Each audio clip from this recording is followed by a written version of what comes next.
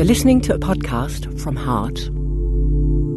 I'm Ian Simpson at the British Cardiovascular Society annual conference in Manchester, doing a podcast with Professor Michael Joy, who is Professor at the University of Surrey and a famous cardiologist in aviation cardiology particularly. Michael, welcome. Thank you very much. And we've just had a wonderful lecture from you in a key knowledge sessions for the trainees called Get the J Point, which was really a very interesting talk about ECGs. Tell me, how common in reality do you think abnormalities in the ECG do you come across, particularly in aviation cardiology? Well, I have a rather unusual practice because part-time I'm cardiologist at the Civil Aviation Authority, and one of the chores has been over a very large number of years to scrutinise these their resting electrocardiograms that are performed by authorised medical examiners around the country, and they're submitted. Formerly, we looked at all of them. More recently, we've accepted the ones past normal by, with all the shortcomings of the computerised electrocardiogram. So I'm seeing fewer now than I used to. I used to see about 6,000 a year. It's probably about 1,000 a year now, I would think. But of course, there's a higher concentration of problems. I did publish this a long time ago, and if I had notice of that question, I could have come up with the figures. But something like between 2 or 3% of all the electrocardiograms on a predominantly male population, which of course is pilots, of a mean age of about between 45 and 47, 2 or 3% will have some point of query. Sometimes it depends how minor is your minor query. Minor ST segment and T wave changes will maybe perhaps 1 to 2%, something like that. Depends what you count as an abnormality, because incomplete right bundle branch block is a normal variant, for example. And there are maybe QS waves in S3 which are not seen in the other inferior leads with no other with a non-concordant T wave would be again a variant of normal probably.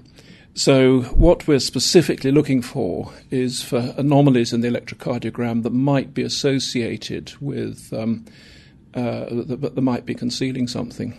And I guess that was probably one of the points I wanted to pick up with you, is that what ECG changes would you regard as worrying from the point of view of a cardiologist? From a cardiologist or somebody who's advising a regulatory authority as to whether somebody's fit to fly? Well, probably the latter, because you did allude to some of the ECG changes that can be quite subtle. Yes. So what would worry you on an ECG in that context? If I could I take that backwards and say the ones that wouldn't worry me but are quite obvious, like, as I've already mentioned, incomplete right bundle branch aberration.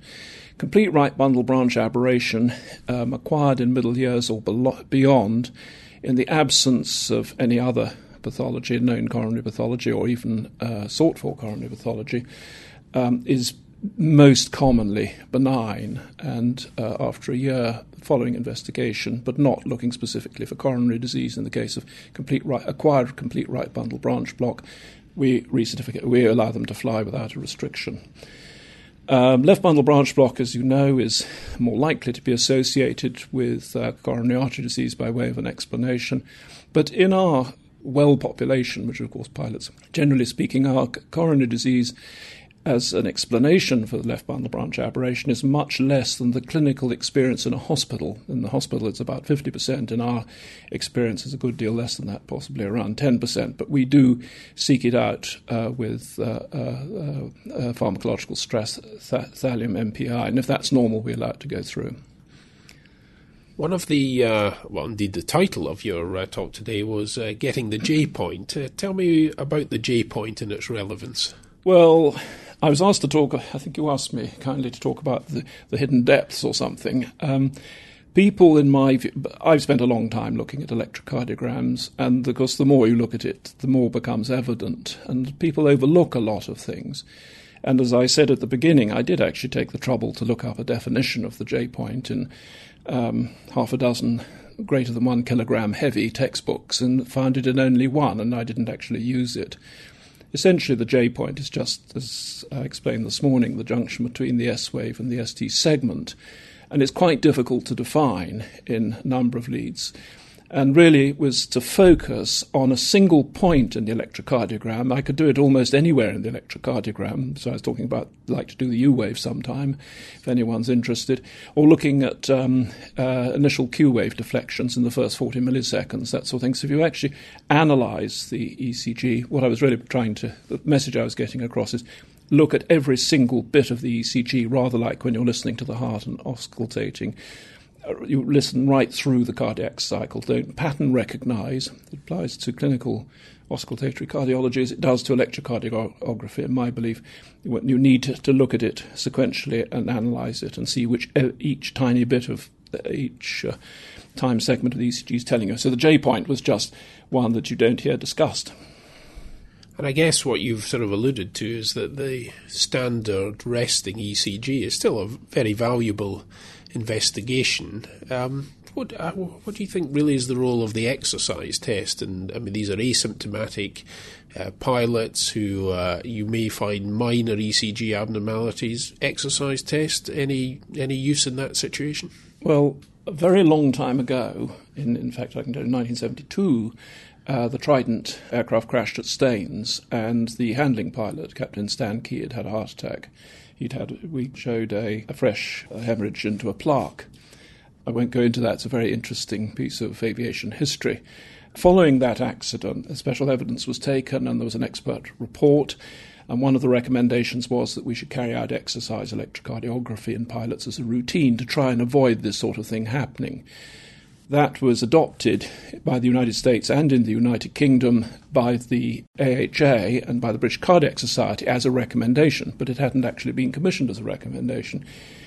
And we had a good look at it, and when I represented the United Kingdom at ICAO, that's the International Civil Aviation Organization in Montreal in 1980, we argued against it for the reason that you're asking the question, that if you have a middle-aged, mainly male, asymptomatic population and you exercise them, you'll get something like 5 or 6 or 7 times as many false positive abnormal recordings in who don't have coronary disease as you will true positive. So that obviously was not the way to go. So it has no role in the routine evaluation of pilots. It has a role as a very cheap and cheerful means of examining, I believe, people who have some query. Now, if you can manage 12 minutes of the Bruce protocol without diagnostic electrocardiographic changes, your chances of some sort of an event or an ischemic event in the next 12 months is about 1% or less. It's less than 1%, and that is tolerable. So it does have a value, and the pilot which I presented to you, who was a very keen athlete, an Ironman athlete, that didn't deter me from exercising him. And of course, according to conventional criteria, that was not an ischemic response if you measure it purely on ST segment deflection. So I could have spent the whole talk on the evolution of ST changes in exercise, but in him, although he didn't meet conventional criteria, it was still, in my view, a diagnostically abnormal electrocardiogram. Out of 30,000 exercise recordings I've interpreted, I think I've only seen that pattern 4 or 5 times in people who had no coronary disease. And so he turned out to have coronary disease. And of course, now I've got him back to flying because we revascularized him. And I guess it's obviously quite a responsibility in terms of allowing pilots to fly. But I guess what you're saying is that in the exercise test, subtle abnormalities, a bit like the resting ECG, one has to be very careful about identifying and how best to take that forward. So a bit of a pattern recognition, but obviously the vast experience you've had in looking at these tracings must be very valuable in picking out what turns out to be pathology from just physiology. Yes, you get a hunch, because if you have, if you've seen a lot, you do pick out the ones that, for some reason, that it's sometimes difficult to express why, that you don't like the look of, because you're not always right.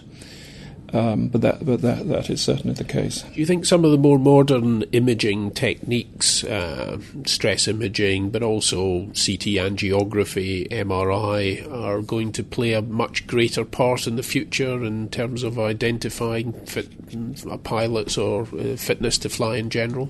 Well, it might surprise you to to learn that probably already know it, but the number of people killed in airline accidents per year, something a little bit shy of 1,000 a year, worldwide, for a very substantial number, 3.2 billion passengers carried or something. I mean, it's an extraordinarily safe way to travel. Now, the number of accidents that are directly attributable in airlines due to medical cause are vanishingly small. So I think the present level of scrutiny is about right, which isn't answering your question. But obviously we have to move. And people occasionally, I saw somebody the other day whose fiancé, he's an airline pilot, decided to give him a calcium score and a CT angiogram as a birthday present. And of course he came back loaded up with calcium. The question is, what do you do then?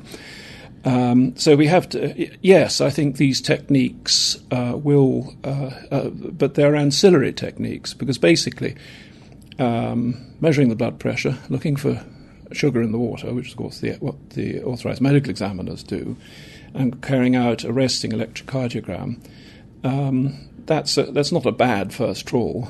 And then if they come and they're referred to me, for example, if you recall that one who was referred with right bundle branch aberration, but it was barn door brugada, you do pick these sort of ones up on an occasional basis, but we use all the modern investigative modalities when they're required. Michael, I'm sure we'll all fly home rather more safely knowing that the screening of these pilots seems to be about right. So thank you very much for your lecture, and thank you very much for speaking to us today on the podcast. Great pleasure. Thank you very much, Ian. For more information about this programme and other BMJ Group podcasts, please visit bmj.com.